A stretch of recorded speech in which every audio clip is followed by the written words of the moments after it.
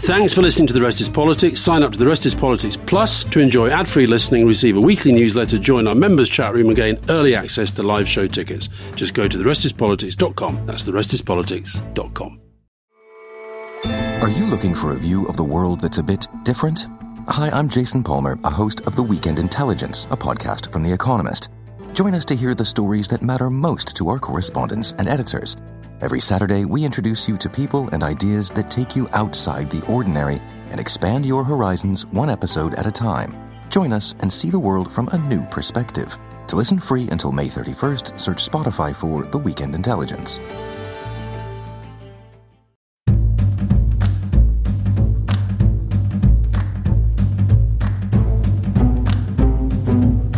Hello, welcome to the 20th episode of The Rest is Politics with me, Alistair Campbell. And with me, Rory Stewart. We hope you enjoyed the 3 episodes we released last week amidst all the political chaos of Johnson going, not going, kind of going in the Tory leadership election now. And a big welcome to all our new listeners who find the show while we occupied 3 of the top 4 places in the UK podcast chart. So obviously we are going to talk about the Tory leadership, runners and riders, what it's like to be a candidate, and, of course, the burning question that every Conservative is asking, whether Rory is going to give his coveted endorsement to any of the so far 11 candidates.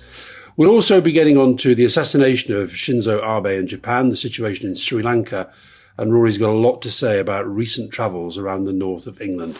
So, Rory, you've been up in the north. Are you quietly choosing a Northumbrian seat so you can run in the Tory leadership contest, or have you ruled that out? I'm definitely not running in the leadership, but breaking news. Breaking news. Rory Stewart can announce he's not becoming number 23 in the Conservative leadership. No, I've been travelling around and I've been doing a couple of amazing radio things recently. I know you've been doing this wonderful television stuff on how to choose the next Prime Minister. I've been doing 2 things. One thing that maybe we can talk about on another episode is I've been working on an amazing Northumbrian. Let me test you on this one, actually, says he being unfair, because you often test me. Have you heard of Basil Bunting? Yes, I have. In the email you sent yesterday saying I'd like to talk about Basil Bunting. Well, that's good, lovely that you're being honest about that. So he's an extraordinary figure in the complete revival of the northeast of England. He was an incredible poet who was quite an old man, was rediscovered by a young, very, very radical teenager Northumbrian poet called Tom Pickard, and they created in the 1960s in this tower on the walls of Newcastle a revival of poetry in the northeast, and that's something I'd love to talk about sometime. But the really big thing that I've been doing recently that I really want to talk about is I've been doing a Radio 4 show on the history of argument, which really relates to you and me, because it's all about how you agree agreeably and disagree disagreeably. Or disagree agreeably. Or disagree agreeably. And we start right back with the ancient Greeks. We do a lot on rhetoric, and then we get right up to Twitter. We have an extraordinary standoff between, you'll have heard of Lawrence Fox and Ash Sarkar. They end up in the radio studio with me in an amazing tussling argument about Twitter. We've got Labour MPs on, we've got ex-Conservative MPs on, we have people from the bigger fringes of stuff, and then we've got some amazing analysts of the way that social media works. And I guess the case that we're trying to make is that if there is any way of saving our democracies, we're going to have to learn to argue better. Well, that's very good. I mean, there's a slight problem with this story, is that our podcast is doing so well, as I say, 3 of the top 4 last week, and part of that is because people are turning away from radio. You're trying to revive radio now when podcasts are the future. But what are you doing, man? Well, the lovely thing is that it's beautifully neat, though, because when our podcast goes out next Wednesday, shortly afterwards at 1:00 on Radio 4, on the 19th of July, everyone's going to be able to hear the first episode of the history of argument. So we've got how many plugs for the podcast are in it? So far, as many as there are plugs for this amazing BBC Radio 4 show on the podcast.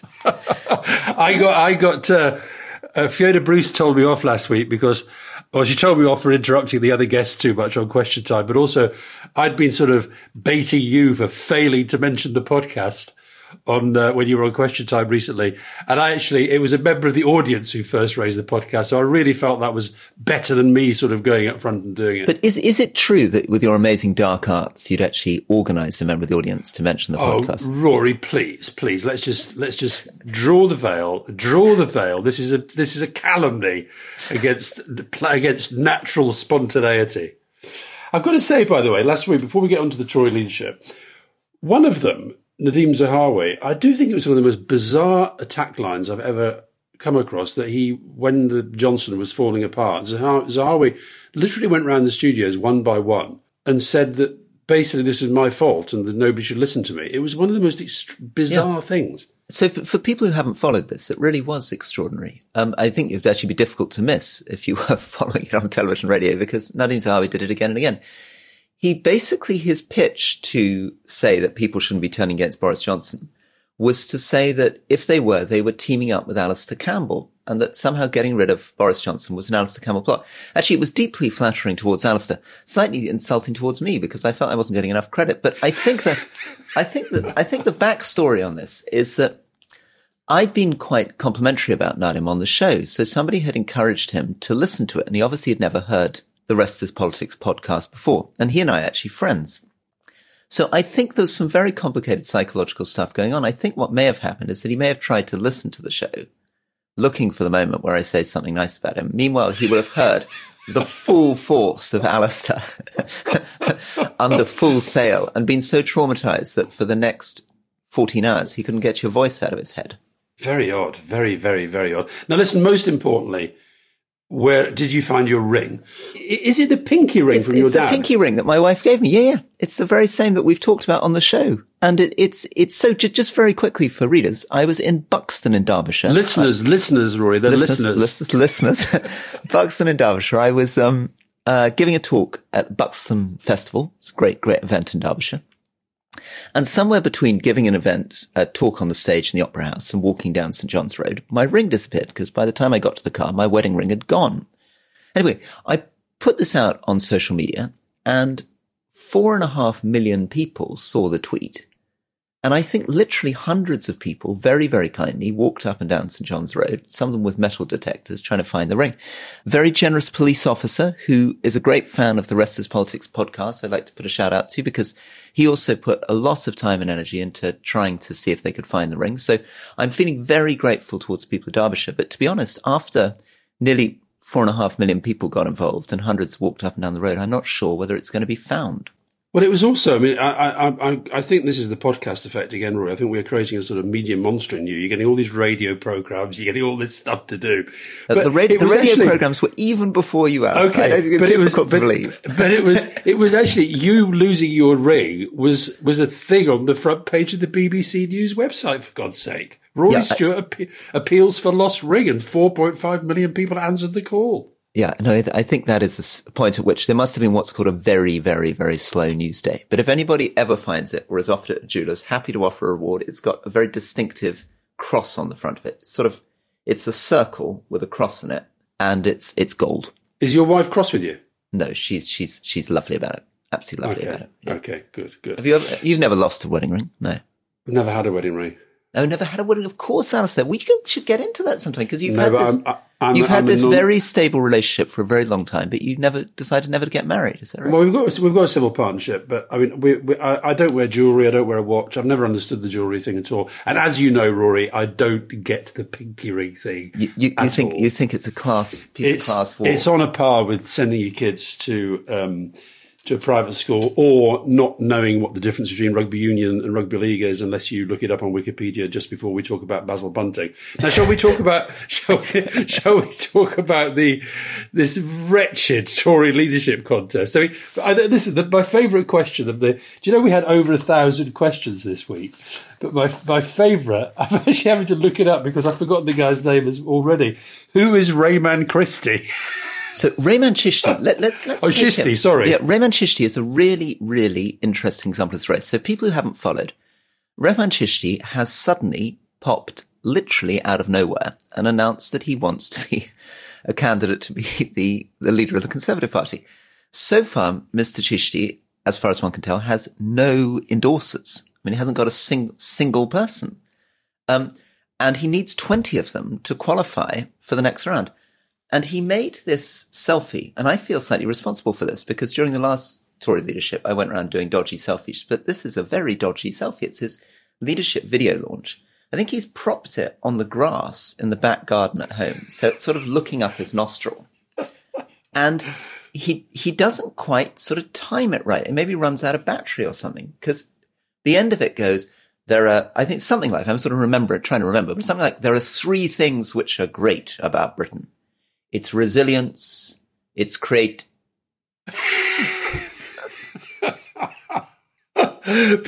Roy, let's try and get inside his head. You say he's quite clever, he's quite interesting. He doesn't remotely think. When you went for the leadership, yeah, you said to me before you genuinely thought you could win. Yeah, there's no point in doing it if you don't. No, yeah. He doesn't. Please tell me he doesn't think he can win. No, I'm afraid he may think he can win. I think that's the problem here. I think it's possible that this is something I really believe, that something amazing like probably 100, 150 of the MPs think they should be Prime Minister. I've been called by a surprising number of friends who are in Parliament asking me whether I think they should run. Raymond wasn't one of them? Raymond was not one of them. Nadeem, did Nadeem phone you? No, I think he's somebody who's been confident that he should run. But I'm talking about people who aren't in the running. So you could have had nearly double the list. So Rehman Chishi, just on him for a little bit more though, to develop it. He's a fascinating figure. His father, I think, came over from Pakistan, was an imam. So he was a preacher. Rehman was very close to Benazir Bhutto and very involved in the People's Party politics of Pakistan. And then I think I'm right in saying ran as a SDP or Lib Dem candidate against the Tories in an election maybe as recently as 2005, and then came in 2010. He's really struggled to find his feet. So he's been in, I suppose, 11 years, only just managed to become a minister in the latest reshuffle. In other words, I think he only made it in after all those resignations that happened just before our show, just after our show last week. So he's been in office as a junior minister for something like, I think, 6 days now. So how many of I think we're at 11 now, I don't know, it might be more. How many of them do you think have a genuine prospect of getting into the final 2? I think with the exception of Rehman, the others are much, much more plausible candidates. So most of the others are people who've been cabinet ministers, or in the case of Tom Tugendhat, he isn't a minister, and that's something that people will point out, but he's a guy who's really made a big reputation for himself as chair of the Foreign Affairs Select Committee.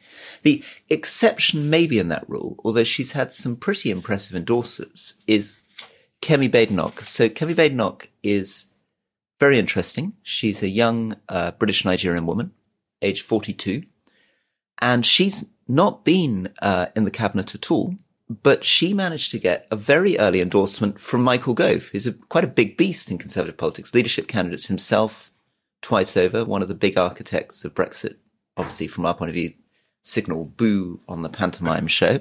But he's come out for another guy called Neil O'Brien. I mean, what I suppose I'm getting to is one of the ways that I might think about this is to look at the list of endorsers. And there's if people are interested in the real geekery of this, the New Statesman's tried to provide quite a detailed list of who's endorsing who. There's a less accurate version on Wikipedia with some terrible information in it. Somebody's tried to claim that Greg Clark, who's very, very much from the more moderate centre part of the party, they've tried to put him down as a Priti Patel endorser, which I can absolutely assure you he is not. But the endorsers are a good way in because it gives you a sense, for me at least, who are my friends backing, who are they taking seriously? And who are the people, Suella Braverman, for example, there's nobody on her list that I'm particularly close to. So can we say, somebody like Suella Braverman, can we just rule her out? No. If you mean, I definitely would want to rule her out as Prime Minister, but if you mean, can we be certain she won't make it through? No, we can't, because she's got Steve Baker and the ERG, which is a very formidable force on the right of the party that put the hard Brexit together, are lining up behind her. One of the things, of course, that is very, very interesting in this is the very high number of people from Black, Asian, minority ethnic backgrounds. Kemi Badenoch, Sajid Javid, Rishi Sunak, Nadim Zahawi, Suella Braverman, and Rehman Chishti, although I think we should be taking him a little bit less seriously. Yes, that's actually more, and Priti Patel's in there, that's more than half. So that is pretty impressive. And in some way, it's a testimony to David Cameron, who I've got a lot of grumbles with, but many of these people were brought into the Conservative Party in 2010 by David Cameron, who wanted to make a more diverse party. By the way, we should put your New Statesman thing in the show notes, because that sounds quite interesting. The other Rory in my life, my son Rory, he sent me a thing this morning. It was a list of all the favourites at the start of all the historical leadership contests, and it was amazing how many of the favourites did not win.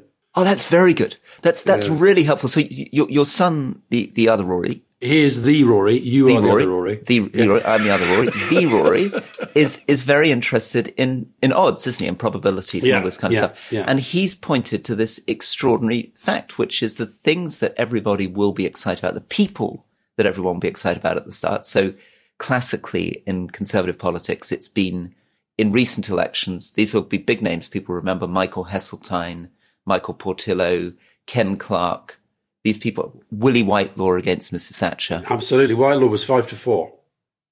5-4. Wow, wow. And Mrs. Thatcher Margaret Thatcher was presumably much less likely to win. Yeah, right?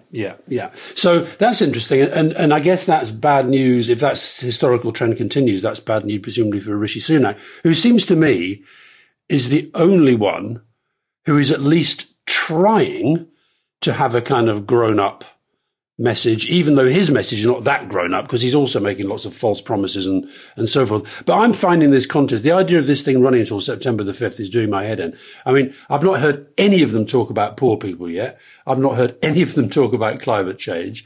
I've not heard any of them say that they would do anything to fix the Northern Ireland peace process, because they're hooked on this ridiculous protocol. And even the moderates like Tom Tugendhat and they're also saying that they're backing this ridiculous Rwanda policy. So what it shows is we're completely enthralled now to these very old right-wing Tory party members. They're deciding the future of the country. Exactly, Alistair. So just to remind listeners that the reason this is happening is structural. This is why we need to change the structures of British politics, I believe. So these guys have got two beauty contests they've got to pass. The first is they've got to win enough MPs to make it into the last two. So they've got to get the endorsements of the MPs. And, one of the reasons you won't be seeing much of them in the media, won't be coming on shows like ours, is that they feel at this stage, all they've got to do is try to win over enough of those 350 MPs to make it through. At the moment, they're trying to get 20, which is their threshold to qualify to the next round. How many are already beyond that? Rishi Sunak. Very few. I think Tom Tugendhat, I think. I'm not sure. Tom may just have touched it, but the only ones who are comfortably through at the moment, I think Rishi Sunak's comfortably through, Penny Mordaunt comfortably through. Tom's just crossed 20, so he'll qualify. And actually, we should, while I'm talking to you, I'm just going to pull up this figure because I think it's quite useful because it gives us all these figures. Just while you're doing that, though, I mean, presumably you have experience of this. Some of them won't be telling you the truth. Absolutely. So trying to do it off public endorsements. But you're completely right that many of them will be claiming that they've got this stuff in place and they really haven't got it in place at all.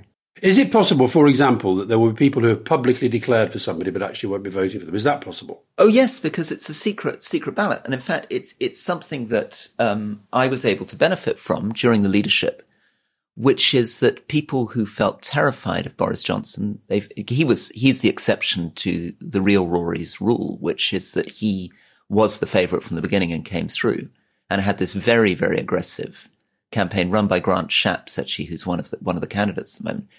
But some of those people voted for me in the secret ballot, but publicly were declared for Boris Johnson. So there'll be a lot of trickery going on. So they might not make it. Some of them who've got even 20 publicly declared might not actually make it through. And Rory, do you not think there's a problem for the Conservative Party with the public, who we've just had this whole sort of psychodrama on and on and on about Johnson? Of course, it's carrying on with him sort of squatting in checkers and doing his resignation honours and all the sort of stuff that's going to come out, particularly about Lebedev, which I think, by the way, is going to get worse and worse for him. But I just think the public must be looking on at this and think, look, we got rid of that guy because we couldn't trust a word he says. And now we're into this thing where most of them are talking absolute fantasy nonsense that they don't believe about spraying around tax cuts, or we can fix Brexit, or we can, all the sort of stuff that they're talking about, ignoring a lot of the real issues. And I think whoever emerges from this could start off in an incredibly weak position. And it's almost like a parallel universe. The Conservative Party and the Conservative papers are convincing themselves that this is like a breath of fresh air. But I think it's sort of adding to the terrible stale smell around the Conservative Party. You're completely right. I think that this is one of the ways in which modern politics, but also one of the ways in which Boris Johnson has damaged the Conservative Party, because the lesson that people will have taken from the 2019 election is that he won by making promises he couldn't deliver. He promised huge tax cuts, and of course he increased tax. He promised he had an oven-ready deal that would cause no problems in Northern Ireland, and of course it did cause incredible problems. But he got away with it in the short term in getting through the election. And I think we talked about this. When I rewatch my appearance against Boris Johnson in the leadership debate, so when you haven't done it again, have you? I've not done it again, but I've been thinking about it because it's exactly these issues. And I'm trying to do what you're suggesting here on the show, which is that I spent the whole of that campaign. I talked about what made me ashamed about poverty, what made me ashamed about prisons in Britain. I talked about compromise and moderation. I said I wasn't going to deliver a hard Brexit. I refused to promise tax cuts. I tried to point out that the other candidates were increasing spending and dropping taxation, and they had a £74 billion black hole in their finances, and it got me nowhere. Well, it didn't get you nowhere. It didn't get you nowhere. You actually were the kind of Tugendhat figure. I mean, you did sort of emerge quite strongly, but your point is you couldn't win on that platform. I couldn't win on that platform, and they will have taken the lesson. I mean, I don't think I'm that important to them, but I think the more general lesson they will have taken, which is that my attempts to say, okay, I'm going to speak truth. Obviously, people listening are going to understand that you can't promise tax cuts when we don't have any money and when public services are broken and when we need to put more investment in. Didn't really work out. And they will have done very careful focus groups and opinion polls, which will have told them that the Conservative Party is very, very attached to tax cuts. I mean, it's... But they used to be, in fact, they used to be attached to the idea of being a party of economic credibility. That's going. I think before we go to the break, you should give us a sort of line by line on each one of them. But let me just, before we do that, I thought it was interesting and sensible that Keir Starmer actually made quite an important speech about the economy yesterday. And I remember there were lots of people saying, why on earth is he sort of making a speech now when the Tory party is tearing it to bits? But I think that was the right time to do it, because I actually think that I've noticed historically how hard it is for the Labour Party to get heard when the Tory party is having a leadership contest. And I actually think Keir Starmer, particularly with his message about the importance of growing the economy, while this lot are spraying around unfunded pledges, I thought was quite a sensible piece of politics. Very smart, because of course there is, as I keep saying, this gaping hole in the centre ground of politics. And it's partly about being able to talk confidently about the environment, but it's also about being fiscally responsible. That's the whole point of our favourite teals in Australia. And I think, people who are left-leaning slightly forget that they're blue-green because their blue bit is that they're fiscally responsible. And I think if the Conservative Party begins to lose, as it was under Boris Johnson, a reputation for fiscal responsibility, that is a huge hole. I should also tell you, I saw Keir, he's my MP and lives near us, and I saw him the other day, and I get the feeling, my sense of him, he has become a lot more confident about the possibility of winning. And that is incredibly important in politics. It's like you were saying about these candidates.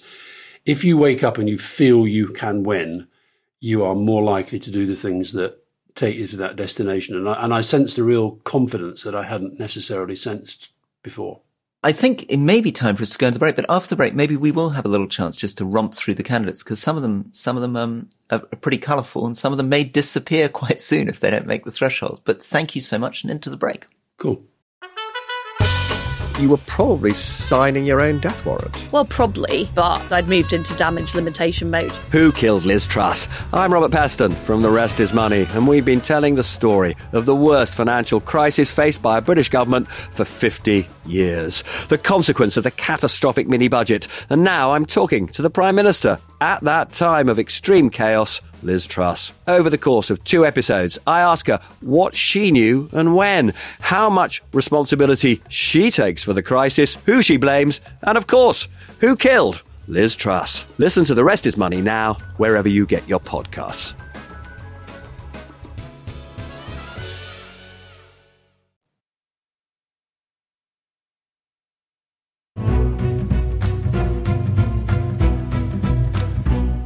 Welcome back to the Restless Politics with me, Rory Stewart. And me, Alistair Campbell. And Rory, I think you should just, let's go through them very, very quickly, one by one.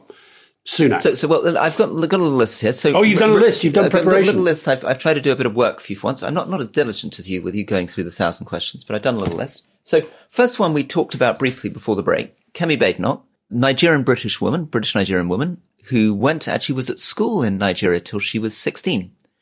Very young. So she and Rishi Sunak, who you mentioned, both just 42. They will be the youngest prime ministers in nearly 200 years of British history if they become party leader. And that's really amazing. I mean, it's amazing how, and they've been in Parliament a remarkably short time. I mean, they came in 2015, very, very young people. And so this will be extraordinary. Yeah. How old was David Cameron? He was a year older than that when he came in, and he was the youngest in 200 years. And before that, I guess Tony Blair was the youngest. So Tony was 43, yeah. So politics seems to be just, it's starting from Tony Blair through David Cameron. We've gone into an era where people seem to be expecting much, much younger people.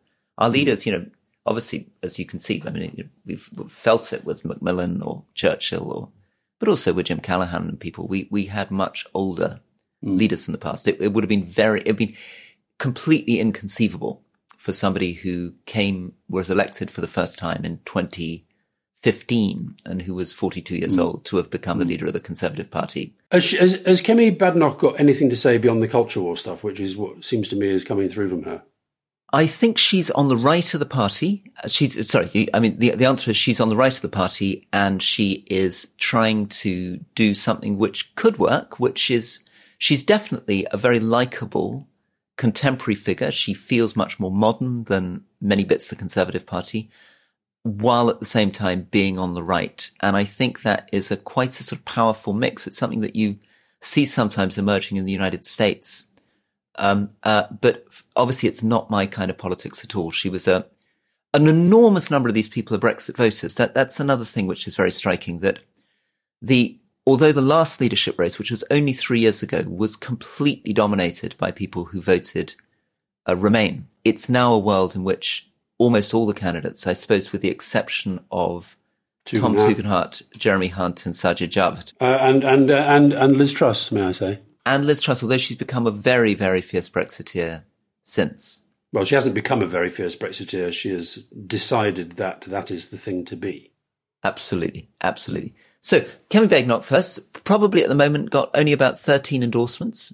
And remember, it's 20 they've got to cross. So quite a lot of these people could drop away quite soon in this funny Derby race.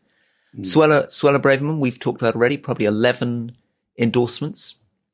Jeremy Hunt, not doing so well at the moment, it seems, on the public endorsements. Again, maybe down at about 13.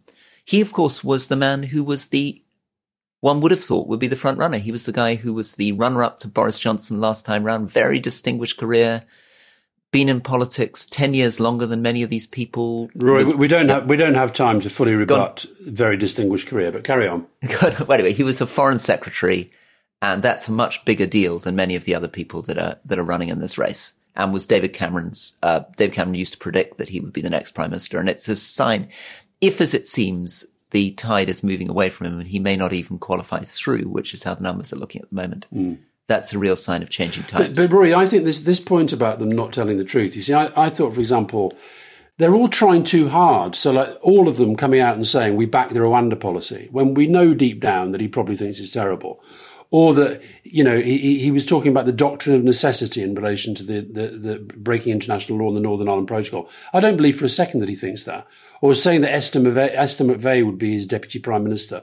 I think these things lose him support at this stage. I think people think you're not credible. I think that's right. And I think so Esther McVey, as people listening probably will know, is very much a right-wing Brexiteer.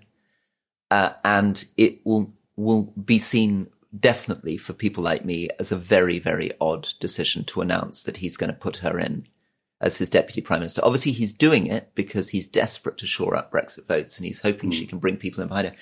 But she hasn't brought that many people in behind her so far. She's brought in her good friend Philip Davis, but otherwise she's not really delivering for him. And I think it was something I did worry about with Jeremy Hunt last time round too, when he started saying that, if he couldn't get a deal, of course he'd take a no-deal Brexit and stuff, or that he was going to double defence spending, which meant, adding £40 billion to the budget. These are things, I think people panic in the last moments and they hope. Remember what they're trying to do desperately is get these MPs on board. And as they're looking at their numbers stagnant, am I going to qualify? Am I going to make it through 20? They feel under more and more pressure to try to make rash promises, win attention. And that's one of the reasons it's very dangerous, because once they've made their promises, unless they're Boris Johnson, of course, he didn't care what he said, but most of the rest of them will feel forced to do it. Well, Pat McFadden in the Labour Treasury team, I think he put out a thing the other day, they're up to about £250 billion worth of spending promises between them. That's unbelievable, isn't it? So next, Sajid Javid. Again, I'm very fond of Sajid. He's one of the good guys in Conservative politics, but it doesn't quite feel as though he's got the momentum. I thought his speech was terrific when he resigned from Boris Johnson's cabinet. And I think it's a tribute to him that he is one of the few people who resigned actually twice from Boris Johnson's cabinet. But he's also just a nice guy. He's a decent, nice man. But it doesn't quite seem as though he's got the momentum. With him and Rishi Sunak, will it be a problem for them with the sort of the Johnson diehards? That they both seem to me there's no way that Rishi Sunak video was done overnight. And likewise, Sunak's launch and speech, they'd obviously been planning this for some time. Does that get held against them, or is that just seen as sort of, the rough and tumble of politics? I think that's the rough and tumble of politics. I think that it's been assumed that everybody's had these things planned for a long time. With Theresa May leadership election, I tried to go from a standing start in April and discovered that some of these people have been at it for well over a year. Had all their funders in place, had all their people in place. So I think actually in a way there'll be a sort of grudging respect for the slickness of what Rishi Sunak did, particularly since some of the other leadership campaign video launches are incredibly amateur and embarrassing. Penny Mordaunt having Oscar Pistorius in her leadership video, and also Peacock, the great British athlete, Paralympian, who's immediately said, "I don't want to be in this, thank you very much." That was not good. No. And some of them, Penny, I'm afraid there was a bit of that the images in the video never quite tied in with the speech. There was a couple of very odd moments. One of them was, we're going to go and choose the next Tory leadership candidate. And then it was very sort of literal minded. There was then a picture of a ballot box and somebody sticking something in the ballot box. And then later on she said something like, we need to think about the future, but we need to also think about the people who came before us. And then suddenly there was an image of Mrs. Thatcher popping her head out of a window and waving. Anyway, Penny Mordaunt has definitely qualified. And I was sincerely complimentary about her last week. I think she is somebody who is a grown up, sensible person, and somebody that I would be much more comfortable becoming Prime Minister than someone else. Is she one of the ones who's been at it for over a year? Yes, she will have been at it for a very long time because people thought about her running in 2019. So she will have had nearly 3 years to think about it. And she was pretty badly treated by Boris Johnson because she'd been a cabinet minister under Theresa May. She'd been actually quite a distinguished defence secretary. But because she supported Jeremy Hunt in the leadership, he very vindictively demoted her to being a junior minister and didn't really use her properly. Now that you've said it twice, yep. Rory, you've got to get over this Tory thing about anybody who's served in office has a distinguished career. Jeremy Hunt did very little as Foreign Secretary. Penny Mordaunt was Defence Secretary at a time that our defences, as we discussed last week, are being shredded to the point where our entire army can be fitted inside a football stadium. So I think we've just got to get over this idea that because they served in particular with Johnson, which was probably the worst cabinet in our history, let's drop the distinguished fortunately, I'll drop the distinguished. Fortunately, neither of them served in Boris Johnson's cabinet, which I think is a real tick for them. I agree with that. They were ministers under David Cameron and then in Theresa May's cabinet. But you said pretty much the same about Sajid. Sajid was very distinguished as this. That's true. That's true. I suppose what I should say is I'll stop saying distinguished, but what I suppose I mean is they have big senior cabinet jobs, and that's one of the differences between some of these candidates. Some of them are young people like Kemi Badenoch who are on the way up. Others are people who were, I suppose, more big beasts in the Conservative jungle. Priti Patel is obviously a big beast in the Conservative jungle. She's definitely not my type of politics. It's very much a right-wing slate behind her. There's nobody I can see supporting her who really would be the kind of people that I would be following. Grant Shapps, an unusual run. So far seems to be only about 8 endorsements, so he may not make it through. He's a communicator. I mean, he's good. He's pretty good on telly, or can be pretty good on telly and radio. But he's somebody who dedicated himself to taking down Theresa May and bringing in Boris Johnson, for which I find it difficult to forgive him. How much of so you take something like him, right? You say he's got 8 votes. How much of the other candidates, the Sunaks, and maybe Penny Mordaunt and maybe Tom Tugendhat, and we haven't talked about Liz Truss yet, we should come on to her. But how much when you're already through the 20, how much time the Rishi Sunak's team now spent in targeting the votes of those who've endorsed the ones who they know are going to fall? A lot. So I had a spreadsheet when I was running where I had every single endorsement for every other candidate, and every time somebody dropped out, we would then move very quickly. I had the WhatsApps already written, so that at the moment that Matt Hancock, for example, dropped out, because he was very much trying to run on the centre-left of the party, my WhatsApps went up, and I picked up, I think, 65% of his vote within 2 hours when he dropped. Wow. So they will be, I'm sure, thinking in the same way. And would Tom Tugendhat, for example, would he think it was even worth chasing after people who were backing Priti Patel? He'll try, because in order to win, you've got to believe you can get the full party, but my guess is he won't get any of them, and I certainly never managed it. You know, I tried, for example, one of the reasons that very actually playing sort of silly counterfactuals, but if Sajid Javid had been beaten by Dominic Raab and it was very close, Sajid I think just qualified by 1 vote to go through to the final round against our TV debate. If he'd failed to get that 1 vote, I probably would have picked up a lot of Sajid Javid's support and then gone into second against Boris Johnson almost immediately. But because Dominic Raab dropped and Dominic Raab was on the right of the party, all of his vote went to Boris. So what sort of things were you saying? What sort of things were you saying to Hancock supporters? Were you being flattering? Were you making promises? Were you saying things they wanted to hear? What sort of messages would you send? I think at that stage, getting quite tough and saying, for goodness sake, you say that you care. So I was particularly cross, for example, with a very senior MP called Damien Green, who'd been the chair of Hancock's campaign. I said, you are a quintessential One Nation Conservative. Like me, you can see that Boris Johnson is a monster.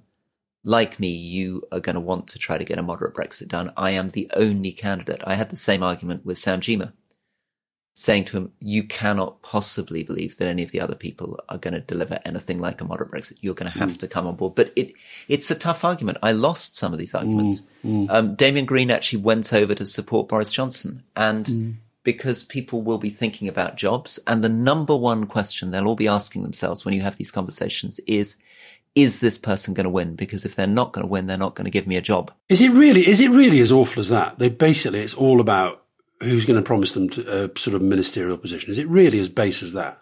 Pretty much. You'll find a few genuine idealists. So people like David Gauke were happy to come along with me because he really believed it was incredibly important to make the argument for the centre of the party. People like Ken Clarke, who had nothing to lose. But I remember very talented, admirable young MPs actually crying in the library, saying, I'm really sorry, Rory, but I just can't do it. I've got to think about my kids. I've got to think about my mortgage. I'm going to have to go with Boris. But this just underlines, I think the public are going to get revolted by this process. Seeing these people, most of whom the public have never heard of, coming along and throwing their hat in the ring, and then the sense developing that it's actually all about continuing to play the games that Johnson played and that have turned so many people off. You're right. And one of the reasons I think we've got to be serious about British politics is that I think Boris Johnson, although a terrible person, is a product of a system. Yeah. And we all need to take some responsibility. And I think, remember, the Labour Party also needs to look at itself because it produced Jeremy Corbyn. I mean, there's something about these parties and the way that these things that can produce these extremely unsuitable figures, either very polarizing figures or very, very ineffective prime ministers are coming through. And we really need to look at the way in which these parties and the MPs function. Now, what about Liz Truss? Okay, Liz Truss, doing okay. She'll probably make the 20. But again, it's pretty much the right of the party. It's people like Kwasi Kwarteng coming in behind her. A couple of her personal friends. So there's a cabinet minister called Therese Coffey who's been very close to her for many years. Some of her junior ministers from the Foreign Office. Chloe Smith, another close friend of hers from her part of the country. So you'll get, if you really want to get into the horrible, nerdy weeds of this, some of this is geographical. Some of this is neighbours going with you, friends you used to do. In the case, Therese Coffey did karaoke parties with Liz Truss for many years. But basically, she's picking up the right of the party. As you say, she's reinvented herself from somebody who was a Cameroon who voted Remain into being more on the Brexit wing of the party. I find the Thatcher channeling very, very difficult to stomach. I mean, I knew Margaret Thatcher. I covered Margaret Thatcher as a journalist for years. And though I disagreed with a lot, I was never anything other than a little bit scared in her presence. And I've not felt that with many politicians. I just see Liz Truss as sort of lacking any real credibility as a political figure.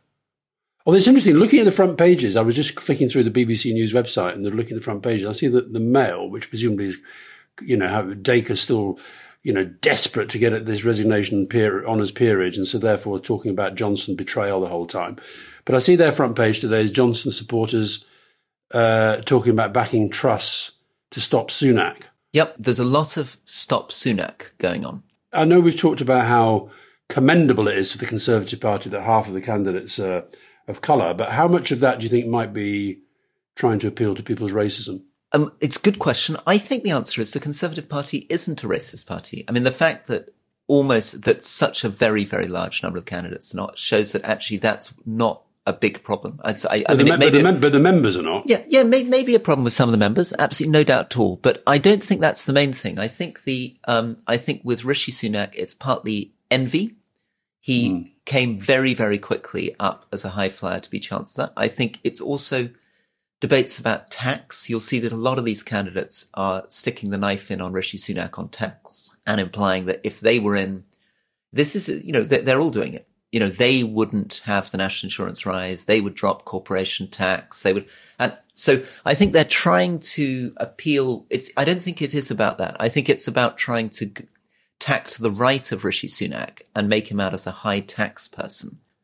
But also Liz Truss was one of the ones who didn't issue a critical letter about Boris Johnson. So if you're a Boris Johnson loyalist, and they will sense there are people out there in the country. I mean, there's a sort of almost, obviously I'm obsessed with this stuff, but there is a kind of Trumpian element in the fact that there are people out there in the country who feel that Boris Johnson was betrayed. And there's a bit of a risk here that I think we should return to in another program, that he may, in an egomaniacal way, think that he can somehow become the king over the water and whip up some pretty extreme, unreconcilable people into trying to take back power again.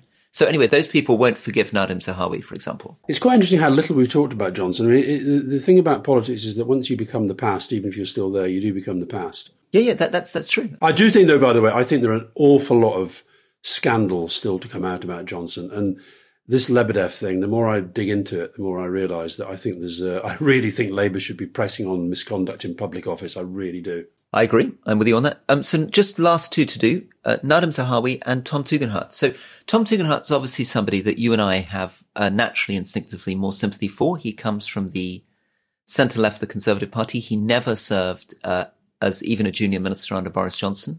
So he's got a clean sheet there. He's somebody who was chair of the Foreign Affairs Committee. He's very serious about foreign affairs, speaks very articulately about it. He's got some great people endorsing him. Karen Bradley, who I'm very, very fond of, and who, in fact, I saw in Buxton in Derbyshire before the... A very distinguished culture secretary, Rory, a very distinguished culture secretary. Very fond of Karen Bradley, but she was very nice about my lost ring, so I'm feeling particularly fond of her at the moment. But he also has got big Brexiteer Anne-Marie Trevelyan, who was a member of the cabinet. Big Brexit supporters come out for him, so he'll be trying to use that to show that he can reach across the party. And then finally, Nadim Zahawi, who, as I say, is a friend of mine I like very, very much. And probably my saying that is why he got on the show and you got inside his head. But he's been struggling with enormous numbers of questions. He's a big businessman and there's a lot of questions about his tax affairs. He's issued a lot of statements where he thinks he's answered all of those, but more questions are coming. And a lot of that actually will be thrown at him, not by the opposition, but by other candidates who are doing their best to blacken the minds of everybody else. So when I was running they tried to suggest I wasn't a member of the Conservative Party. It was one of the great things. Then Boris Johnson put out a front page story, Telegraph, whole front page of Telegraph, saying that I was a British intelligence agent. I wasn't quite sure why he thought that was damaging, but I think that's a good thing. Yeah, it's a sort of James Bond image. Right. Okay. Now we've done a lot on the leadership, obviously. Let's just though quickly, Sri Lanka, Japan, anything? No, wait a minute, Rory. Before you go, you're not going to go this lightly. If you still had a vote, who were you voting for? No, not endorsing yet. I'm holding back the amazing power of the Rory Stewart endorsement to keep people on. Go on. Now listen, we said we were going to do Sri Lanka and Japan. I think we should maybe do those in question time, because you have got a plane to catch. You're in one airport hotel at Heathrow. I'm in an airport hotel Dublin. Yeah. I wish I was at Heathrow. I had this classic experience. Where are you? Well, I'm somewhere out at the edge of Hatton Cross. So I was dragging my stupid wheelie bag through the bus terminal at Heathrow, through back of Terminal 2 yesterday. I'd taken the tube out. I got there. It's 11:30 at night. I got to the little Hilton Hotel by Terminal 2, waited in line, got to check in, and then they were like, no, it's not this one. You've got to get a mile and a half down the road. Off I set with my little wheelie bag again. And did you have one of those moments where I must admit, I confess I do get these moments whenever I'm driving past RAF Northolt, from where most of our travel in government used to depart. I do get those moments. You do? I didn't feel that the glamorous life of a podcaster was quite developing the luxury travel of which I once dreamt. No, never mind. But maybe your Radio 4 documentary will get you back on the as people who listen next Wednesday at 1:00 on Radio 4 will discover. Right, so we should promise that question time, we should kick off with Sri Lanka and Shinzo Abe, as we did not do it in this interesting, very long discussion about what I think is going to be one of the most tedious and toothache-inducing leadership contests. How on earth? General elections can last anything from 3 to 6 weeks. Why is it taking till September the 5th to choose a leader, and why should they become prime minister automatically? Absolute outrage. And a huge mistake, because I think it will create incredible infighting in the Conservative Party and actually damage rather than invigorate. Well, that's the upside. All right, Rory. All right. Thank you. See you soon. Bye-bye, everybody.